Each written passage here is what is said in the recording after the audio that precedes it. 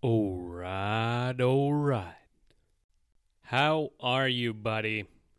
35th episode underway, and once again, you have to settle solely for my own voice since, unlike last week, we are not going to have any extra participants in the show. And if you haven't checked out the previous episode where I had Connor Lacouve as a guest, please do yourself a favor and go listen to that episode and come back to this one once you've done that. And do not worry, I will keep my promise of bringing in other exciting names to this podcast. And as I said, we have few names already lined up for the future episodes, so just hold on, they are certainly coming. And if you noticed any improvements in the quality department, that's all because of my buddy Alexi, who worked long hours to make the Zoom recording sound a bit smoother for you. And with that, I hope that we will have his fingerprints all over the future episodes as well, since it was completely different breed from my own edits. So a big tire pump goes to him for his efforts as well. But even though we won't have any other circus clowns attending this week, besides me, obviously, I'm going to entertain you by myself. And while the NHL has started to prepare itself for the upcoming trade deadline and has hit the trenches of playoff spot battles, I'm going to keep the energy up by redrafting 2010, 2011, 2012, and 2013 draft classes and come back to this topic some other time, since this was really fun episode to make. Overall, not a whole heck of a lot breaking news from the NHL front from the past few weeks, other than trade rumors, injury updates, and signings, plus the fact that CCM released Ovi from his cover boy status, while the Caps organization is only paddling water inside their own raft with their PR decisions. The NHL cut its ties with KHL within the same breath, and on other news, Edmonton has somewhat improved their position in the West, Montreal Canadiens have found the second gear from their gearbox, and the great news is that Cole Caulfield has started to blossom again with the help of their new head coach, Martin St. Louis. And lastly, Toronto's goaltending situation is becoming worrisome day by day, so we'll see what moves Dubas makes before we head to the playoffs. Internationally, Russia and Belarus have been banned from every international competition for the foreseeable future. Foreign players are packing their bags and straight lining out of Russia, while Jokerit and Dinamo Riga already pulled out of the KHL action before the playoffs, and if the ruble happens to fall even more, I could imagine that even Russian players will consider other opportunities in Europe if they happen to present themselves. And oh yeah, Risto signed a nice 5x5 deal with the Flyers, so suck a fat one, Fletcher. Your rebuild is starting really strong, so keep up the good work, bud. But with that said, I think we kick things off officially and let the intro music roll, so without further ado, let's get going.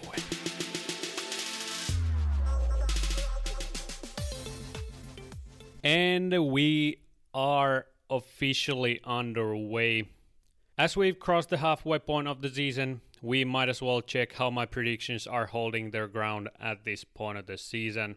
Our draws, I said that Mac Jesus was going to win it, and he is the current favorite to win it, but he's facing stiff competition from his teammate Leon Draisaitl and Florida's Jonathan Huberdeau.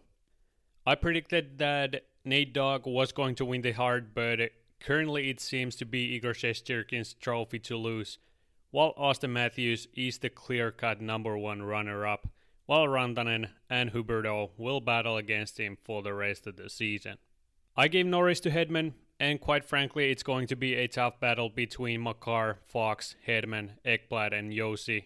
Hedman, Josi, and Makar being the favorites at this point.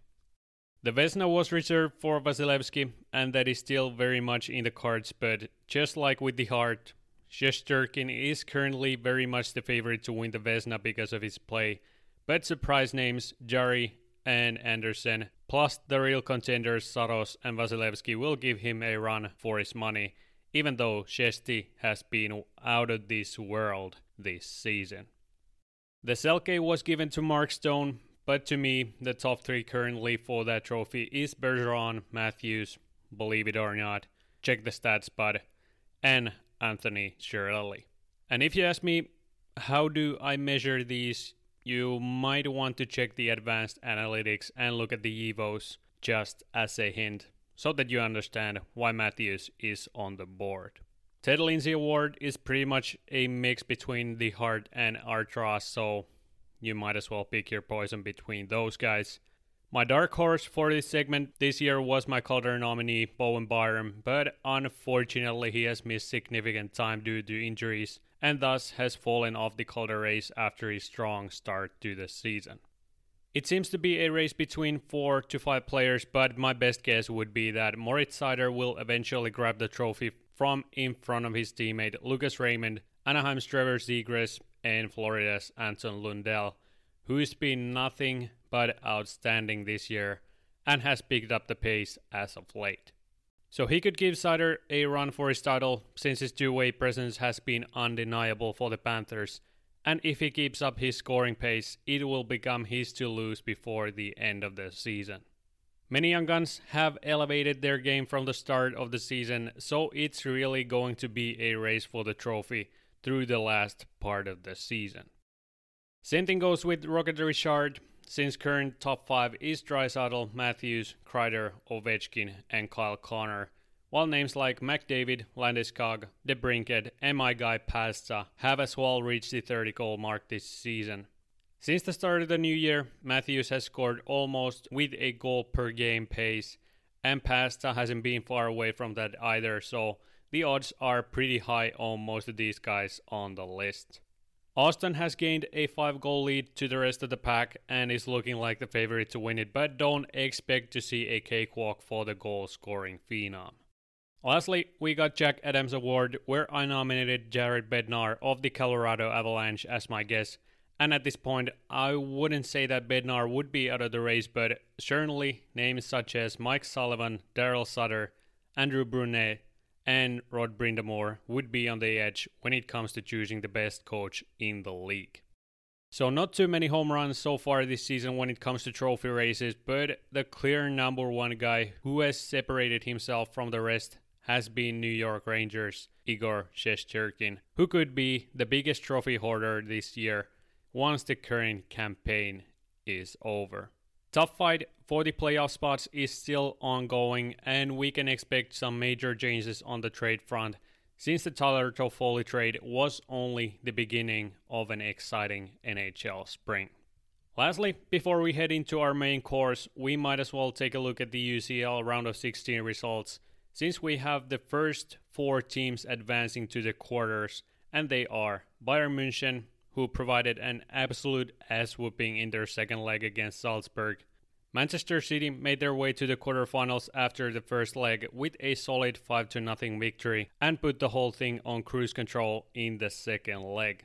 Liverpool faced some adversity as I had anticipated, but made their way to the quarters over Inter Milan. And as the cherry on top, did I mention anything about PSG and Champions League in the same sentence? Did I? I said that I was expecting PSG to go through, but boy, oh boy, did they fill their gas tank with cooking oil last Wednesday. Full on self-destruction in the second leg, and I believe that Mbappe walked straight to Perez's office after that debacle. After scoring in the first half, the pace died down a bit, but once Donnarumma decided to make things interesting, the whole thing took a drastic 360, and it was pretty much over at that point for PSG. PSG's Champions League year was in full effect. Total chaos on the pitch and 3 goals conceded in 70 minutes. Thanks for coming. 3-2 aggregate, 2 disallowed goals for Mbappe and a hat-trick for Benzema. I mean, I was lost for words before the end whistle. The lack of winning culture inside the organization showed its head once again, and it led to a miserable result, leading them out of the competition. Well, at least they have pretty much secured their spot in next year's Champions League, so on the bright side, there's always next year. But yeah, that's pretty much the summary from that game. Next week, we will find out which are the remaining 4 teams that will advance to the next round. But honestly, that was one of the worst evaporations I've seen on this level and from a world-class team, hands down. We still got few very exciting games remaining from the round of 16, so gear up for the last games of this knockout stage. On the UFC front, Islam Makhachev cruised through Bobby Green a couple weeks back, Kevin Holland beat veteran Alex Oliveira last weekend, while Bryce Mitchell took down Edson Barboza quite literally, and Colby K.S. Covington beat his bitter rival Jorge Masvidal in last weekend's main event in T-Mobile Arena in Las Vegas. But nothing drastic has happened during the past couple of weeks. This week, Thiago Santos will face up against Magomed Ankalaev in the main event, which will feature other exciting matchups such as Marlon Moraes versus Song Yadong, Sodiq Yusuff versus Alex Caceres, Khalil Roundtree versus Carl Robertson, and Drew Dober versus Terrence McKinney. So a lot of upcoming names are under the spotlight in this week's fight card. Week after that, London's O2 Arena will host the first European fight card in 2 years, and we are going to see another exciting batch of matchups next weekend. Volkov, Aspinall, Pimblet, Allen, Hooker, Craig, Krylov, Nelson, and Finland's own Makwan Amirkhani will step into the octagon, and you gotta admit that it's great to see this organization back in the European continent. So if you're craving for some UFC action, you are about to see some of that in the next coming weeks, and the pace will only pick up from this point on as we start to get closer to the next main events starting from April's UFC 274. But those were pretty much all the big news outside of the hockey scene, and we can start to make our way to the cream of our episode, the redrafts of the 2010, 11, 12, 13, and 14 NHL draft classes. We're going to mention the original first rounders, and after that, put those guys in new order based on my own opinion and their overall production from the past years. Feel free to disagree and let me know your top picks from these drafts. But now we move to our main piece. Starting with 2010, where the top 5 was Hall, Sagan, Goodbranson, Johansson, and Niederreiter. Top 10, Connolly, Skinner, Burmistrov, Granlund, and McIlrath. 10 to 20, the names were Campbell, Fowler, Gormley, Swartz, Forbert, Tarasenko, Hishan, Watson, Bukestad, and Bo Bennett. And the last remaining 10 names were Sheahan, Tinordi, Pisick, Hayes, Howden, Kuznetsov, Visentin, Coyle, Edom, and Brock Nelson. Not too stacked crew if you ask me, but when we start to line these guys up more based on their performances, we find out that we got some slight gems from this draft and many more names stand out as NHL staples. So my number 1 pick for the Edmonton Oilers from this draft will be a surprise to some of you, since my pick is going to be the 178th pick of the 2010 entry draft by the Ottawa Senators, Mark Stone. Well, let me make my case. An elite two-way power forward with better numbers than Kuznetsov, for example, when you see his games played compared to points scored. And if he hadn't been taken by one of the worst franchises in the NHL, I believe that he would be in the top 3 in scoring within this draft class without a doubt. 474 points in 532 games is more than decent, and to me, he is the obvious number 1 guy from this draft class. Number 2 for me is the same guy that was drafted by the Bruins in 2010, and that guy is Tyler Seguin. An elite offensive play driver, was a lethal option in his prime and came into the league with a bang and fairly quickly made a name for himself on the NHL ice. Tough injuries have affected his game during the past couple of years, but 668 points in 799 games proves his offensive capabilities on the biggest stage of the sport. Number 3 for me is a highly touted Russian who fell in the rankings during his draft year, but since stepping into the NHL ice has showcased his offensive skills in the nation's capital. And that guy is Yevgeny Kuznetsov, and Florida could have boosted their rebuild back then by drafting this smooth Russian center, but chose to go with rugged right-handed blue liner Eric Goodbranson instead. The last two remaining spots in the top 5 go to Taylor Hall and Vladimir Tarasenko, and I think it's pretty obvious why these guys fill the two remaining spots in the top 5. Hall with 638 points in 738 games, and Tarasenko with 237 goals in 583 games. Thanks for coming. Proven offensive threats with their own specialties, elite skating and shot, and even though Hall fell down few spots from his original spot, he's still very deserving of a top 5 spot within this draft class. Then the rest of the top 10 is filled with these names. Number 6, Cam Fowler, top defenseman with terrific track record and most games played by a defenseman from this draft. Number 7, John Klingberg, top 4 offensive defenseman and top tier power play quarterback with impressive offensive numbers. The number 8 spot belongs to Ryan Johansson, and despite his hype, he has been the biggest offensive letdown from the top 5, but still has racked up impressive stat line to this date and has been a reliable top 6 option throughout his career. Number 9, Mikael Granlund, extremely well-balanced two-way game and a guy that leaves his soul onto the ice each night while having great offensive tools. No doubt a top 10 guy. And the last name in the top 10 is going to be Jaden Schwartz, who jumps 4 spots in the rankings. Solid point total and has been a strong top 6 presence for the past 6 years for the Blues before his move to his current team in Seattle. From top 10 to 20, we got Justin Falk at number 11, number 12, Jeff Skinner, 13, Brendan Gallagher, 14, Brian Rust, 15, Brock Nelson, 16, Nino Niederreiter, 17, Zach Hyman, number 18, Tyler Toffoli, number 19, Charlie Coyle, and to round out the top 20, we got Kevin Hayes. Jason Zucker just misses the top 20 as the 21st pick. The first goaltender of the draft will be Jack Campbell, who comes at number 22, Jonas Donskoi number 23, Philip Grubauer, 24th pick, Kalle Järnkrok, number 25, Jesper Fast, number 26, Radko Gudas as the 27th pick, Nick Bjugstad, 28th pick of the draft. 29th pick is going to be Michael Ferland, and the last pick of the first round is going to be the Swede, Johan Larsson.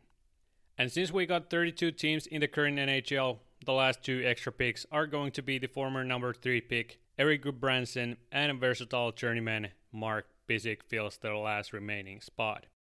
So overall, lots of names that have had solid careers in the NHL, but certainly not extremely name-heavy draft in the big picture.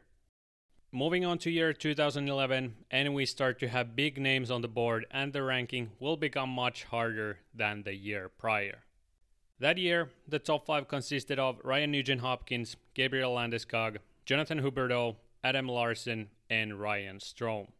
From 6 to 10, we got Mika Zibanejad, Mark Scheifele, Jean Couturier, Dougie Hamilton, and Jonas Brodin, so you start to sense the level already with these picks.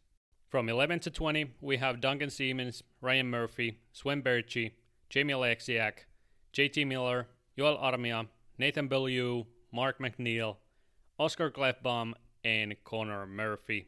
And the rest of the first round consists of names such as Stefan Naisen, Tyler Biggs, Joe Morrow, Matt Pumple, Stuart Percy, Philip Deneau, Vladislav Namestnikov, Jack Phillips, Niklas Jensen, and Ricard Raquel. So the quality dropped quite drastically. Further, we went to the end of the first round. But when I rearrange the top 30, we find some gems from the later rounds. Starting off with second round pick as the first overall guy in this draft, and that is Russian winger Nikita Kucherov. And it wasn't an easy decision to pick between Hubie and Kuch, but I gave the advantage to Kuch because you've seen what this guy is capable of, and over a point per game average is a proof of exactly that. There's no way around it. He has been one of the league's top forwards for a few years now, and without a shadow of a doubt has been one of the cogs in the Bolt system, which has cranked up back-to-back cups for the organization. And with that, I guess you can already tell who my number 2 pick is going to be, but to make it clear, it is Florida's left winger, Jonathan Huberdeau. He has evolved into an offensive juggernaut during the past few years, and has been an offensive leader alongside Finland's own Sasha Barkov in Sunrise. Pretty clear 1-2 punch for me, but the third overall guy on my list isn't too far away from the top 2 guys, and his name is Johnny Gaudreau. Despite most odds, has become an elite offensive unit in the NHL and has defied the stigma surrounding smaller players by racking up 571 points in 577 games. Amazing passer with game-breaking skill and awareness, without a doubt deserves a spot in the top 3, and depending on a review, could even challenge for the top spots of the draft. The last 2 spots in the top 5 are manned by Colorado's Gabriel Landeskog and Winnipeg's Mark Scheifele. I was thinking about including Dougie Hamilton in the top 5, but since these two have just been so prolific throughout their career, I just couldn't let myself prioritize Hamilton's offensive game over these two and their effects as top-line forwards. Landy, 571 points in 738 games, and became the youngest captain in the franchise history, which tells you what kind of a leader he is on and off the ice. While Scheifele has been one of the most consistent forwards offensively during the past 4 years. 557 points in 627 games is a hefty total and has been Winnipeg's number 1 guy in offense since 2013. After the top 5, we still have pretty big names that are very deserving of a high first round pick in my books. And we are going to start it off with the guy I was mentioning earlier, and that is former Bruins pick Dougie Hamilton. 365 points in 645 games is elite level production from a blue liner, and like I said, I was considering putting him in the top 5 but decided to place him right after the top 5 forwards. Without a shadow of a doubt, the best defenseman in the draft, and even though he's been quite a journeyman throughout his career, he's been able to put up points consistently and is now enjoying his big paycheck in New Jersey. After that, we go back to choosing forwards, and in the 7th spot, we have another Swede by the name of Mika Zibanejad. 492 points in 613 games, and the Rangers' current top-line center has been prolific two-way player throughout his career and has become exactly what many expected before getting drafted to Ottawa as the 6th overall pick. At the 8th spot, we continue with our forward trend and select Philly's Sean Couturier.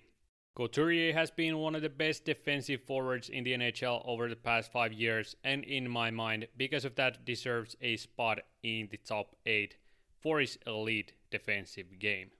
Number 9 pick is going to surprise some of you, but my guy for the 9th spot is going to be Anaheim Ducks' netminder John Gibson.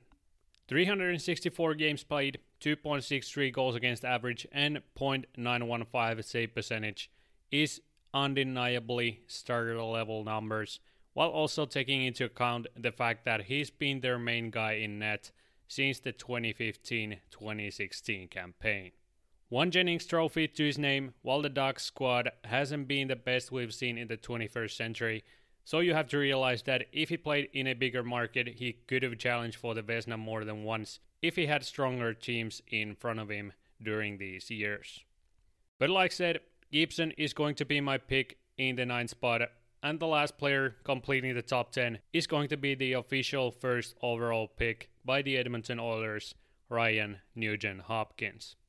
Although RNH hasn't become quite the offensive juggernaut in the NHL many expected, also partly thanks to Connor McDavid's presence, he's become very consistent top-line option with very good two-way game who's able to put up points on a nightly basis.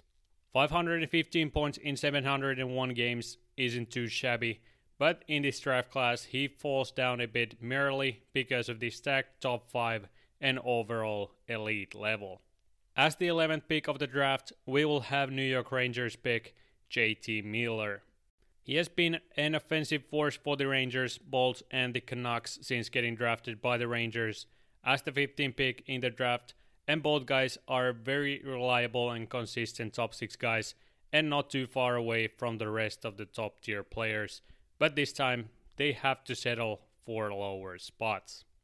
After the top 11, the differences become much smaller, and the picks after Miller are going to be number 12, Andre Palat, number 13, Jonas Brodin, number 14, Brendan Saad, number 15, Vincent Trocheck, and number 16, Ryan Strome. Still extremely good players in the top 16, while the top 20 is closed by number 17, Boone Jenner, number 18, Adam Larson, number 19, William Karlsson, and number 20, Philippe Danault. The 21st spot belongs to Anaheim's Rickard Rakell, so you start to see the level that the 2011 draft had. Last remaining spots in the first round are manned by number 22, Oscar Gleitbaum, number 23, Connor Murphy, number 24, Blake Coleman, number 25, Jean-Gabriel Pageau, number 26, Jordan Binnington, 27, Vladislav Namestnikov, number 28, Adam Lowry, and number 29, Joel Armia. And as the last pick of the draft, we have Anaheim's Josh Manson. When it comes to 2 honorable mentions, they belong to Matt Nieto and Mike Riley. So pretty much all are still staples on the NHL level, and overall much stronger draft class than the class of 2010. Next up though, we got a pretty brutal 2012 draft, and the level will drop down from previous year's draft class by a quite large margin. In 2012, the top 20 was Yakupov, Murray, Galchenyuk, Reinhardt, Riley, Lindholm, Dumba, Pulio, Trouba, Kuku, Forsberg, Grigorenko, Faksa, Girgensons, Ceci, Wilson, Hurdle, Teravainen, Vasilevsky, and Scott Lawton. So you can see that this draft class was pretty heavy on the defensive side related to previous year, where we had a surplus of future top 9 forwards. Rest of the first round picks consisted of Jankowski, Matta, Matheson, Subban, Schmaltz, Gons, Samuelson, Shea, Matteau, and Tanner Pearson.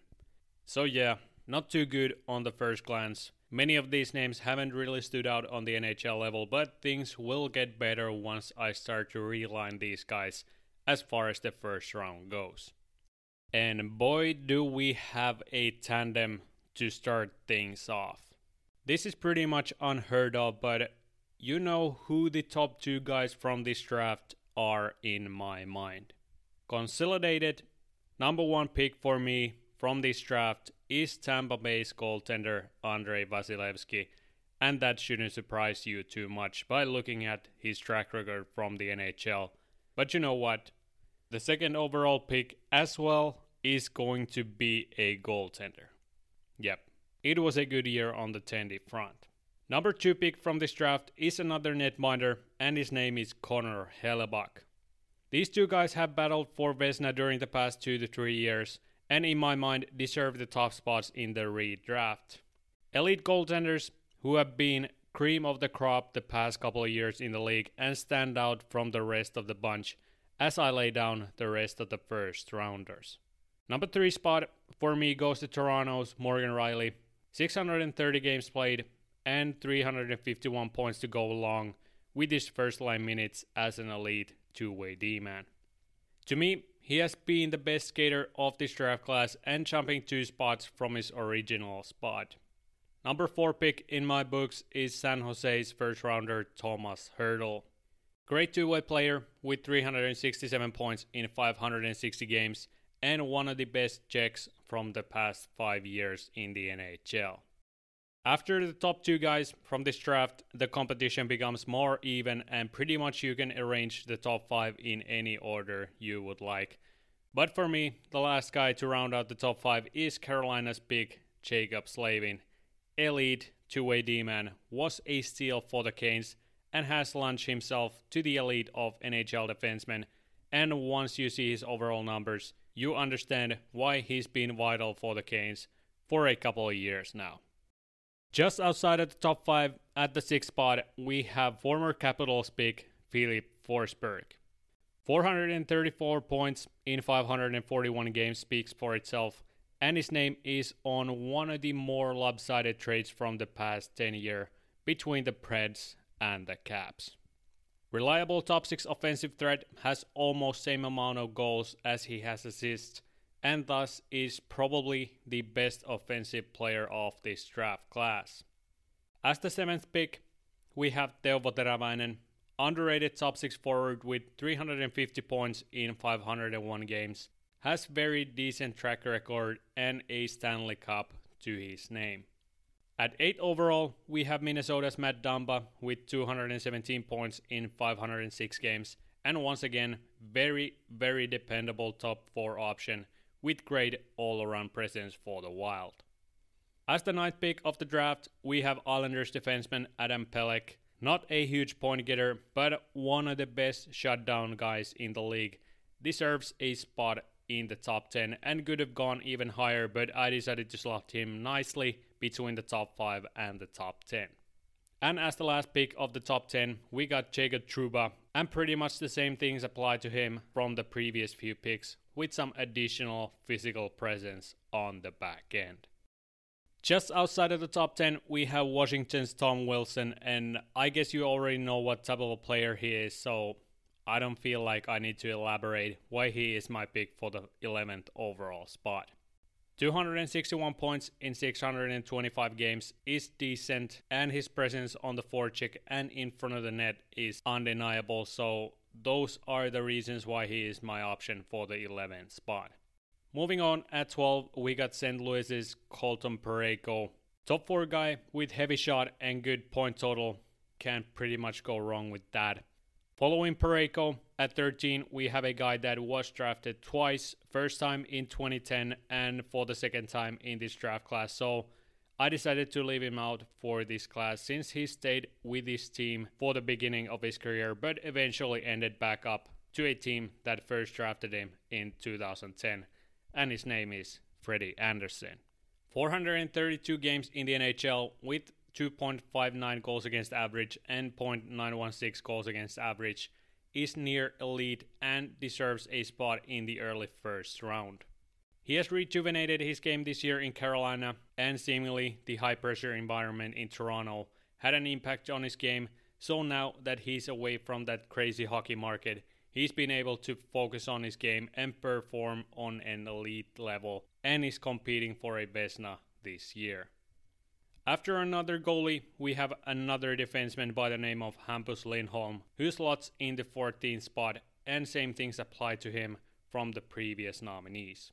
579 games played with 221 points is extremely decent for a solid top 4 guy. And while we are on a roll with D-men, we might as well continue since at 15, we got Devils' right-handed blue liner Damon Severson and former third-round shutdown guy Esa Lindell at the 16th spot. After those guys, we venture back to forward territory, where at 16 we have Alex Galchenyuk. At 17 we got Tanner Pearson. 18th spot belongs to Shane Gostisbehere. At 19 we got former 6th round steal Connor Brown, and to round out the top 20 we got 5th round pick Alex Kerfoot. Rest of the first round consists of 21st pick late bloomer Chandler Stevenson, 22nd Colin Miller, 23rd Josh Anderson, 24th Matt Grzelcyk, 25th Cody Ceci, 26th Chris Tierney, 27th Brady Shea, 28th Mike Matheson, 29th Jake McCabe, and last pick of the draft is going to be Andreas Athanasiou. Last 2 extra spots belong to Teddy Bluegers and Scott Lawton. From this draft, we had to leave out some bottom 6 regulars, such as Radek Faksa and Brock McGinn, and D-men Olli Maatta, Eric Gustafsson, and Ryan Murray. But as you can see, even though the first round wasn't as bulletproof as you could anticipate, we had a plethora of staple NHL names throughout the 2012 draft class.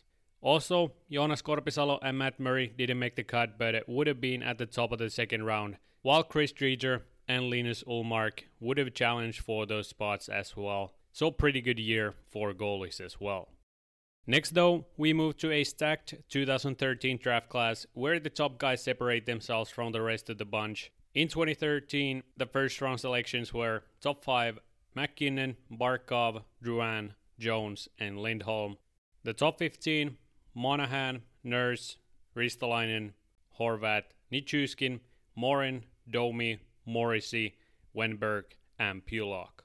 And rest of the first round names were Zadorov, Lazar, Müller, Reichel, Mantha, Gauthier, Poirier, Burakovsky, Shinkaruk, McCarron, Theodore, Dano, Klimchuk, Dickinson, and Hartman. So once again, some major misses in the first round, but believe me, the overall level of this draft was way better than it might seem with the first class. When it comes to my picks, the first two are pretty obvious ones, Nate Dogg and Sasha as the 1 and 2, as you might expect, but the third overall pick comes from the third round as a surprise, and that is Jake Gensel. 316 points through 352 games is elite level, and even though he took some time before landing an NHL job, he's been lights out since and has been a consistent producer for the Pens in their first line. Slick hands, quick feet, and knack for goal scoring is something you expect from a third overall pick, and Gensel owns all those attributes, so that's why he's my number 3 pick. Number 4 pick, for me, shouldn't surprise many after seeing his numbers from the past 2 seasons, and that guy is Finnish netminder Juuse Saros. Another exceptional season in progress, and just like Gensel, he took some time before landing a starter job in the NHL, much because of Pekkarina's presence in Smashville, but once he grabbed the throne from Pex, he's been nothing but impressive in their net, and overall stats from his career tell you all you need to know about his value. 203 games played, 2.47 goals against average, and .921 save percentage, which are nothing but impressive to say the least. Just like Anderson in the previous draft class, he's once again fighting for Vezina this year, and has been one of the main pieces in their organization as they've proven doubters wrong with their play this year. Surefire top 5 pick in my books, and the last guy in my top 5 is a defenseman, and despite him playing under 400 games thus far in the NHL, he's been improving his game during the past 3 years and has become one of the best defensemen in the league, whether you want to believe it or not. He's gone under the radar for many, but for me he's an obvious top 5 guy, and his numbers prove exactly that. He is Anaheim's pick, Shea Theodore. Yes, before all the other top D-men in this draft, 373 games, 207 points, and elite two-way game with strong rushing ability and sleek hands. You can argue against this pick, but to me he's become Vegas' number 1 defenseman in front of Pietrangelo, whose defensive game has deteriorated from his years in St. Louis. I don't know what else to tell you, fairly complete defenseman with strong offensive attributes, so he rounds out the top 5 of 2013 class. Player that just missed the top 5 is another Swede who has blossomed alongside Johnny Hockey and Matthew Tkachuk in Calgary, and that is Elias Lindholm. 428 points in 638 games, and the pace is only increasing. Great two-way game, and brilliant shot lands him the 6th spot just outside of the top 5, while the 7th overall selection for me comes from Carolina, and a former 3rd round pick, Brett Pesce, is my pick for this spot. At this point you probably once again think like, why am I even listening to this guy? And is he really out of his mind? But trust me, just check the stats. He may not be the top scorer of this draft, but has been a complete brick wall for the Canes during the past few years, alongside his D partner Jacob Slavin, so you might as well shove those arguments up your hoop. Thank you. Extremely solid two-way presence, and while his 147 point total through 450 games won't amaze you, once you see his defensive metrics, you should realize that he's way more than just a good top 4 D-man. But after that selection, we will keep the clown show going, since as my 8th overall pick, I will reach out the 7th round and pick another right-handed defenseman by the name of Mackenzie Weegar. Yep, still in my senses and still not taking drugs. Have you seen what he's become in Florida alongside Ekblad? And have you seen his overall stats? If not, do that because he's elite. 284 games, 112 points. Not anything that would blow your socks off, but he's an analytic darling and has improved his numbers during the past 3 years by leaps and bounces and even keeps on improving. Once again, I don't know what else to tell you. He's awesome to watch and has the stats to back that up. And if you disagree, you can send me a complaint letter by mail if you feel like it. But he's going to be my 8th overall pick, whether you like it or not. Let's move on. At number 9, we see the best defensive point getter from this draft and a former 3rd overall pick from Columbus, Seth Jones. 323 points in 635 games is extremely decent, but he has seen his stock dropping during the past 2 years because of his defensive game, and so deserved a small downgrade from his previous position on my list. Still very capable point getter on the next level, but like I said, he has become somewhat of a liability defensively, which for the most part made him drop down a few spots in the rankings. Still deserving of a spot in the top 10 because of his numbers, but some could even argue for a spot outside of the top 10. Then we come across another forward to round out the top 10, and even though his production has plummeted as of late and has seen his ice time diminishing, he's put up very respectable numbers to this point and thus deserves the last spot in the top 10. That guy is Calgary's Sean Monahan. 461 points in 648 games. You start to get me. Good overall numbers, but the last 2 seasons haven't gone so well for him to some extent because of the emergence of Elias Lindholm, and because of that fact, he could have dropped even more, but I decided to preserve his top 10 spot because of his strong offensive numbers. Moving outside of the top 10, and we start to see more offensive players on the board, starting off with Rangers' 3rd round pick, Pavel Buchnevich, who's become a real weapon for St. Louis's top 6. 241 points in 351 games in the NHL, and since arriving from Russia, has increased his point total season by season, and has a terrific knack of finding open teammates in the offensive zone. Just outside of the top 10, but deserves a big pump in the overall rankings because of his point totals. And with that, we might as well continue with other forwards, since next up we will have at 11 and 12 Bo Horvat and Oliver Bjorkstrand. Horvat with 351 points in 556 games, while Bjorkstrand has racked up 218 points in 359 games and has been a lethal goal scorer for the Jackets since getting drafted in the 3rd round. Very solid top 6 option overall, and can't pretty much go wrong with either one. After those guys, we circle back to the blue line and pick 2 physical blue liners, Ryan Pulock and Darnell Nurse. Top blue liners, which could have gone even higher, but I wanted to mix in some forwards as well, so they dropped few spots in the rankings. Nurse with great offensive tools and overall point total, while Pulock alongside previously selected Pelech has assembled one of the best shutdown pairings in the current NHL. He can play on both sides of the puck, but is more defensively oriented than Edmonton's Darnell Nurse. And after those guys, at 15, we have Andrei Burakovsky to round out the top 15.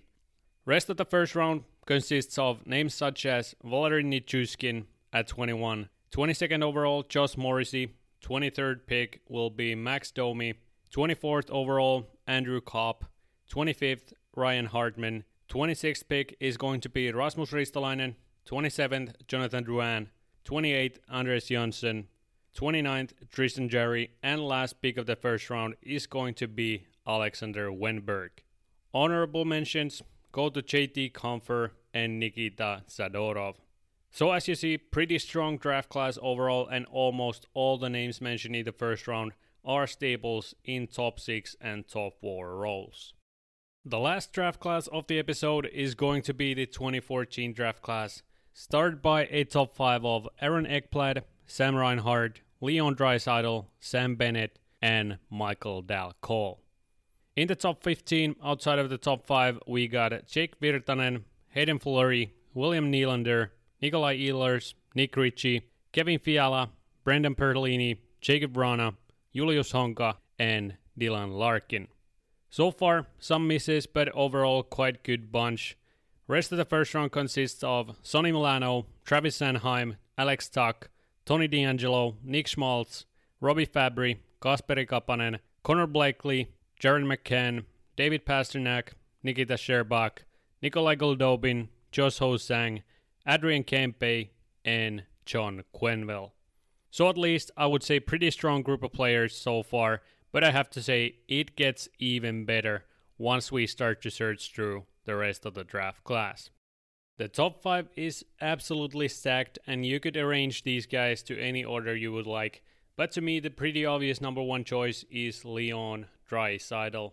585 points in 536 games speaks for itself, and the German giant has been one of the best point getters in the league during the past 5 years. He has all the tools for a prolific scorer, and his shot is one of the better ones in the league, and overall a franchise-level player.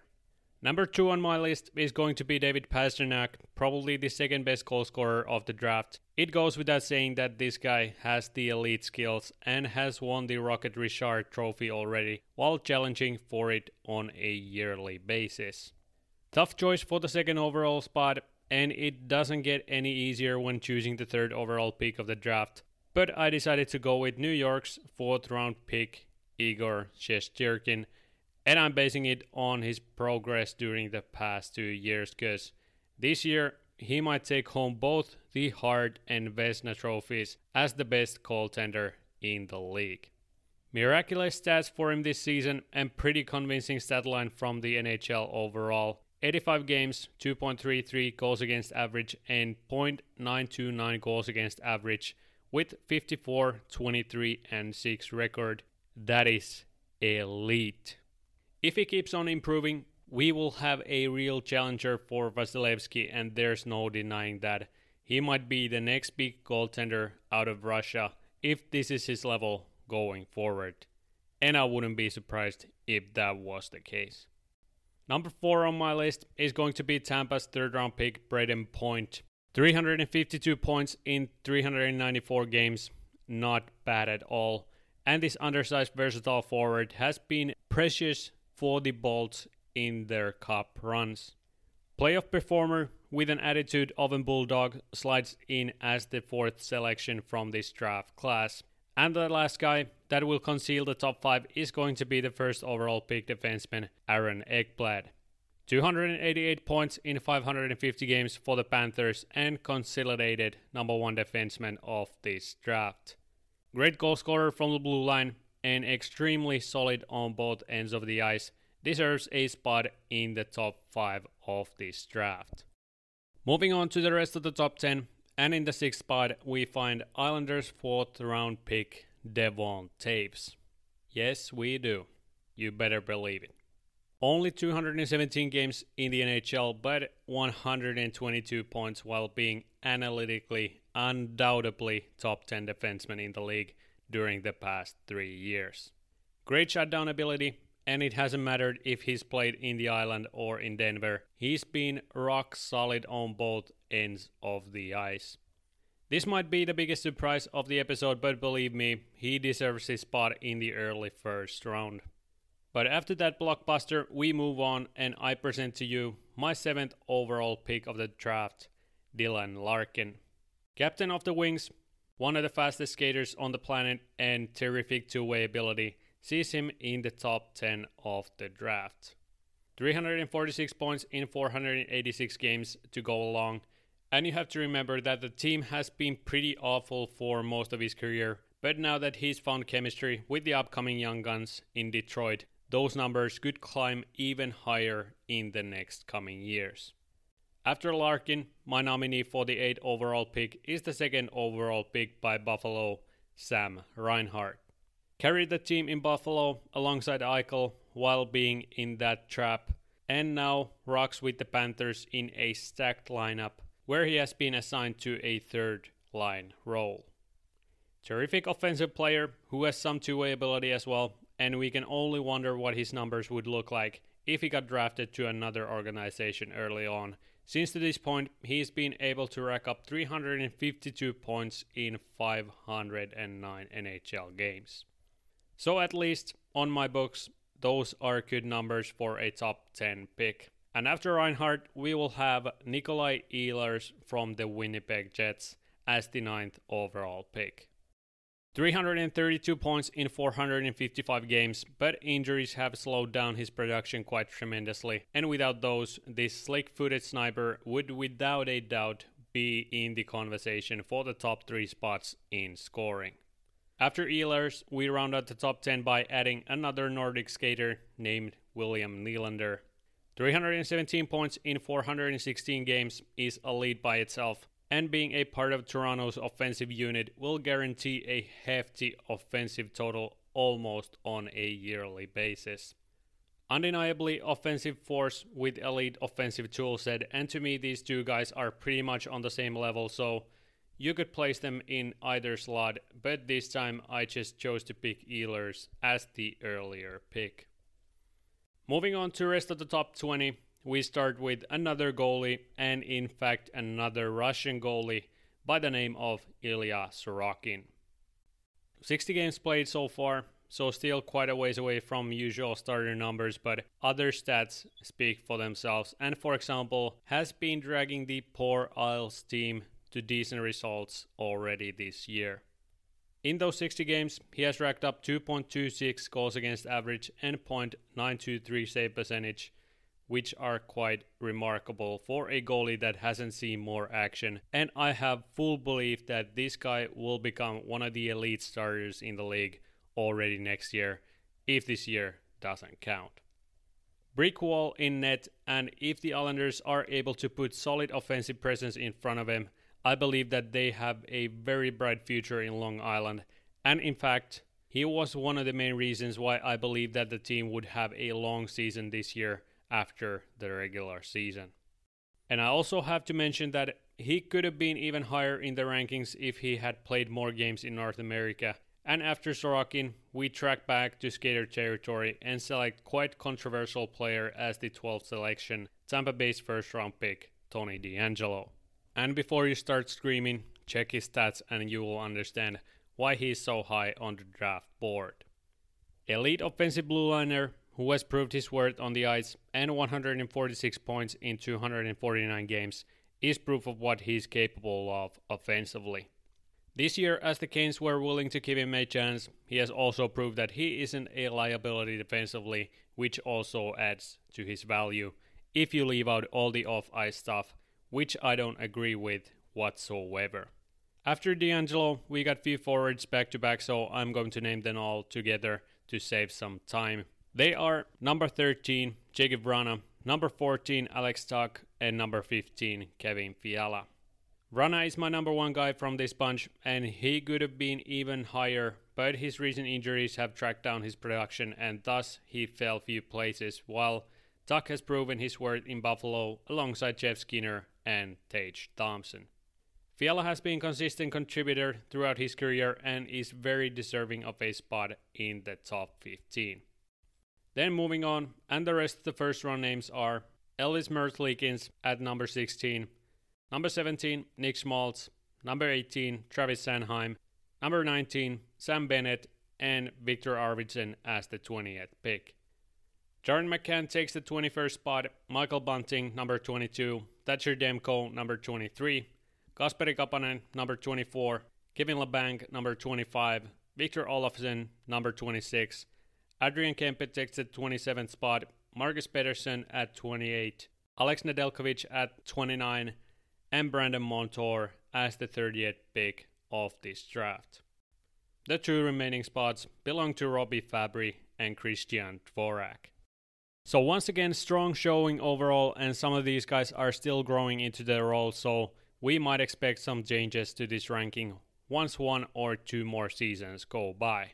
More offensively oriented draft, but here we can see the differences in draft classes, where some are more top heavy, some might have more top end demand than forwards, and some drafts are especially strong for goaltenders.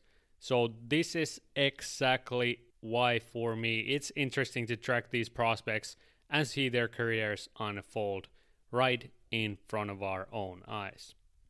But that pretty much wraps up the episode once again. Hope you enjoyed another blast from the past type of episode. And hopefully next week we will have another guest appearing on this show. Remember to leave a rating for this podcast on Spotify. Obviously 5 stars would be the minimum. And go follow the podcast page on Instagram at @thedrop_pass. Thank you so much for listening, and especially for listening to this episode. It was also great to see that you guys tuned in for the last episode and left some comments, since those warm my heart each and every time. Please don't hesitate to contact me, and hopefully we will see you again next week. Love you all, stay tuned, stay safe. Until next time, alright.